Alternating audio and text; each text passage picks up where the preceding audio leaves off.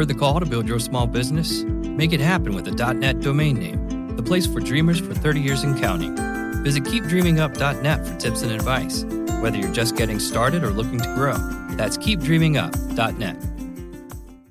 Hey folks, it's Greg Auman with the Tampa Bay Times and TampaBay.com back here on the Locked On Bucs podcast, episode 108 today. It is Thursday morning, certainly a newsy Wednesday to cover for you guys. Looking ahead to the Bucs' final game here on Sunday at home against the Carolina Panthers. The big news, and obviously big news since yesterday's podcast, is Doug Martin. We kind of wondered early in the week, knew that something was up with Doug.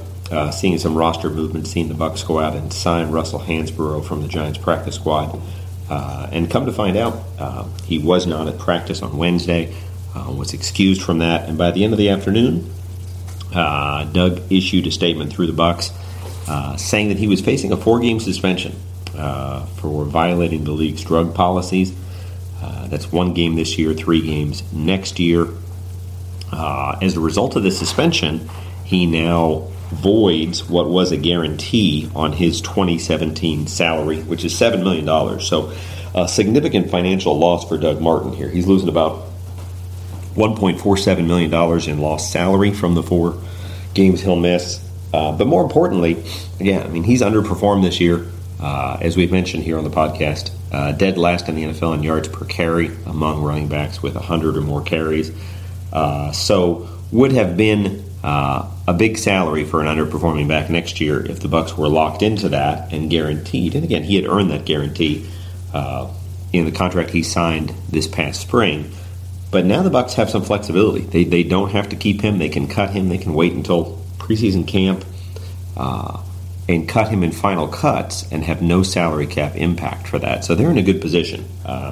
They don't have to do anything with him right now. They can wait and see how he responds to this.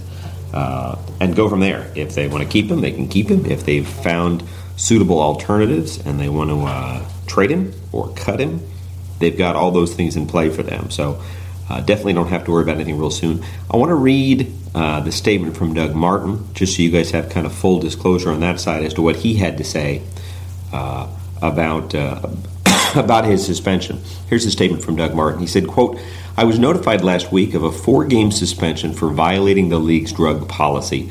My initial instinct was to appeal the suspension and finish the season with my teammates. However, after numerous discussions with people close to me, including Coach Cutter, I am starting the suspension immediately so I can enter a treatment facility and receive the help I truly need. On the field, I must be strong and determined to push through both pain and injuries to become an elite NFL running back. Off the field, I have tried that same approach in my personal life. My shortcomings in this area have taught me both that I cannot win these personal battles alone and that there is no shame in asking for help." And then he goes on to say here that I sincerely apologize to the Glazer family, General Manager Jason Light, and the entire Tampa Bay organization, my teammates, and our tremendous fans. This was not the season I envisioned, and I have let everyone down, including myself. However, adversity yields opportunity, and I ask for your support in my battle to overcome these personal issues. The Bucs also issued a statement from Jason Light, who said, quote, "Doug has been a valued member of our organization for the past 5 seasons, and we respect and support his decision to seek help. Right now, he is working through issues that are much larger than the game of football. Our primary concern is that he takes the time to focus on getting the help that he needs in order to move forward with his personal and professional life." There have been some national reports. Obviously, everyone was wondering what exactly he tested positive for, what tripped this suspension. Some of the national reports say it's Adderall. The NFL treats Adderall as a performance-enhancing drug in season because it can help a player have focus, both in preparation and during games. In the off-season, it's classified as a recreational drug. So some people are sitting here wondering why someone's going to rehab for PEDs. Normally, that's not something you go to rehab for. We don't know everything that Doug is battling, and I'll make that very clear. Again, as Jason Light said, for him personally, I think it's a good thing that he's owning this and seeking help. Again, Doug's only 27 years old, has a lot of life left in him, football and beyond. So you want him to get right with that more than anything else. It does have some immediate ramifications for him in football. But again, he's done very well in this league. And again, has a chance to either continue where he was or to reset himself with a fresh start, depending on how this goes. I don't know that the Bucs will do anything much. It's curious because, the Bucs have Jacquizz Rodgers, who stepped in as the starter. He's an unrestricted free agent this spring. So to me, what this does with this suspension is it reminds the Bucs that they really can't count on Doug Martin the way they thought they could have with this contract. So both in terms of his performance on the field and now his question marks off the field, they can't count on him being their primary guy. That probably ramps up the urgency to sign Jacquizz Rodgers to a deal. Jacquizz Rodgers is a year younger than Doug Martin. Has never really been a primary back before this year, but has handled that well.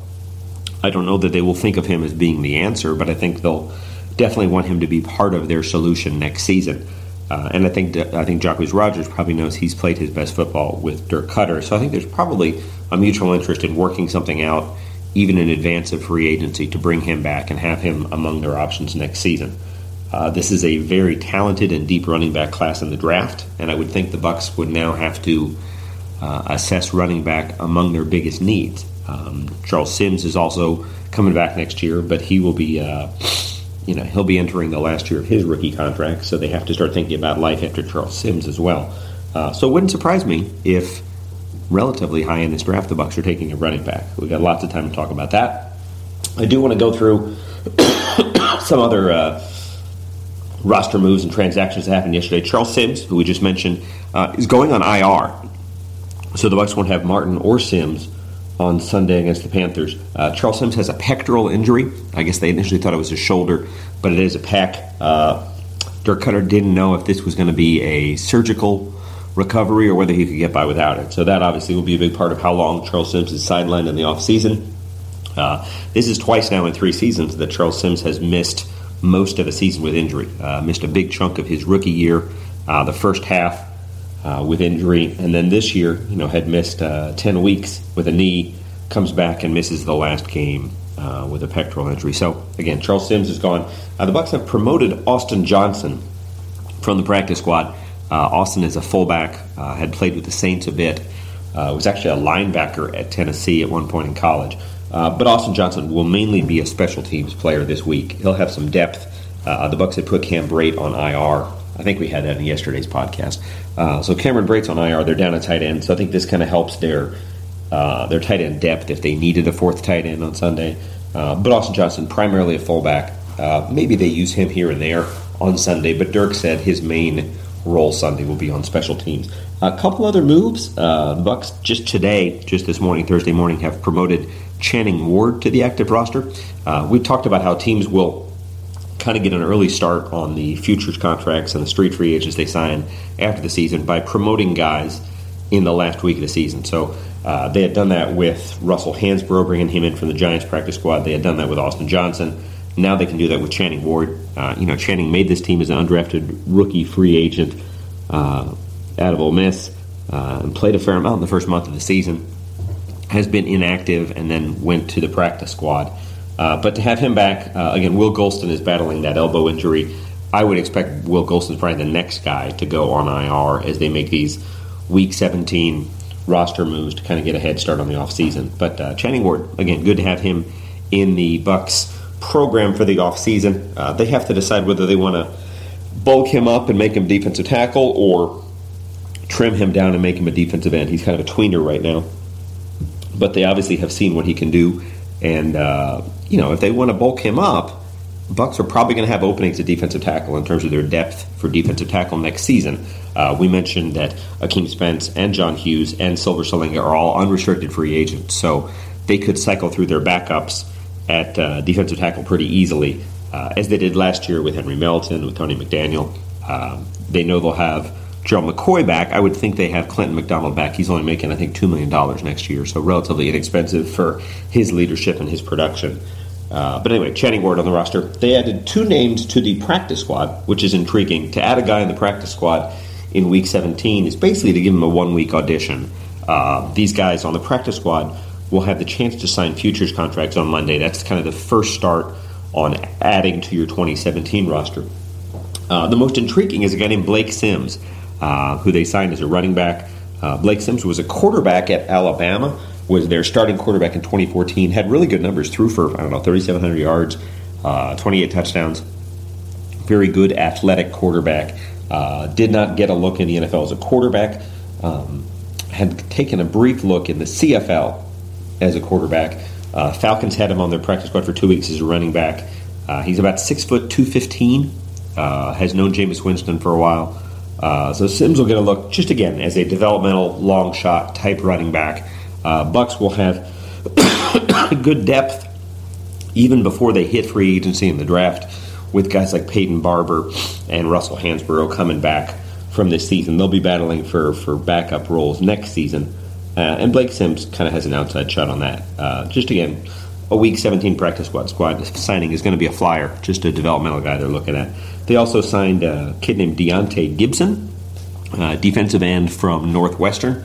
If you look at his highlight tape, some pretty impressive stuff. Very good at getting to the quarterback. Guy that was with the Lions briefly in preseason, and now they will have him as an option on their practice squad. Again, 1 week, so he could impress them and get a futures contract, or he could be back as a free agent and out there next week. There is no practice squad after the season ends, so they either have to sign those guys to their offseason roster or let them go. But that's there. We did have practice yesterday afternoon, and obviously the Doug Martin stuff overshadowed some injury things.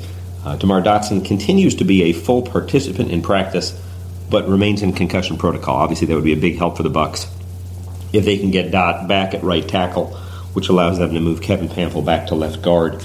Gosder Sherrillis was limited. He still has that groin and ankle injury, so we'll see what happens there. Those are the two guys we're looking at right now. Golston was, again, not participating. And, again, my feeling right now is that he's likely to go on IR and open up another roster spot here in the next few days. Guys, that should wrap things up today. Lots of Doug Martin news, obviously, and we'll have more on that Friday. I got one more podcast to wrap things up as we try and preview the Bucs and Panthers on Sunday and everything that entails. But for now, that'll wrap things up. Thank you guys for listening. This will do it for episode 108. For the Tampa Bay Times and TampaBay.com, this is Greg Auman. Thanks again for listening to the Locked On Bucs podcast. We'll be back on Friday. What you doing? Ran out of space on my phone, so I'm deleting some stuff. Bye, singing dog. Bye, goal. I pronounce you. Bye, wedding ceremony. Stop. At Metro PCS, you get 2 free phones with twice as much memory. Really? Don't say bye to your memories. Switch to Metro PCS and get 2 free LG K20 Plus phones with 32 gigs when you switch 2 lines. Metro PCS. Wireless. Figured out. Coverage not available in some areas. Sales tax not included in phone price. Excludes numbers on the T-Mobile network. See store for details and terms and conditions.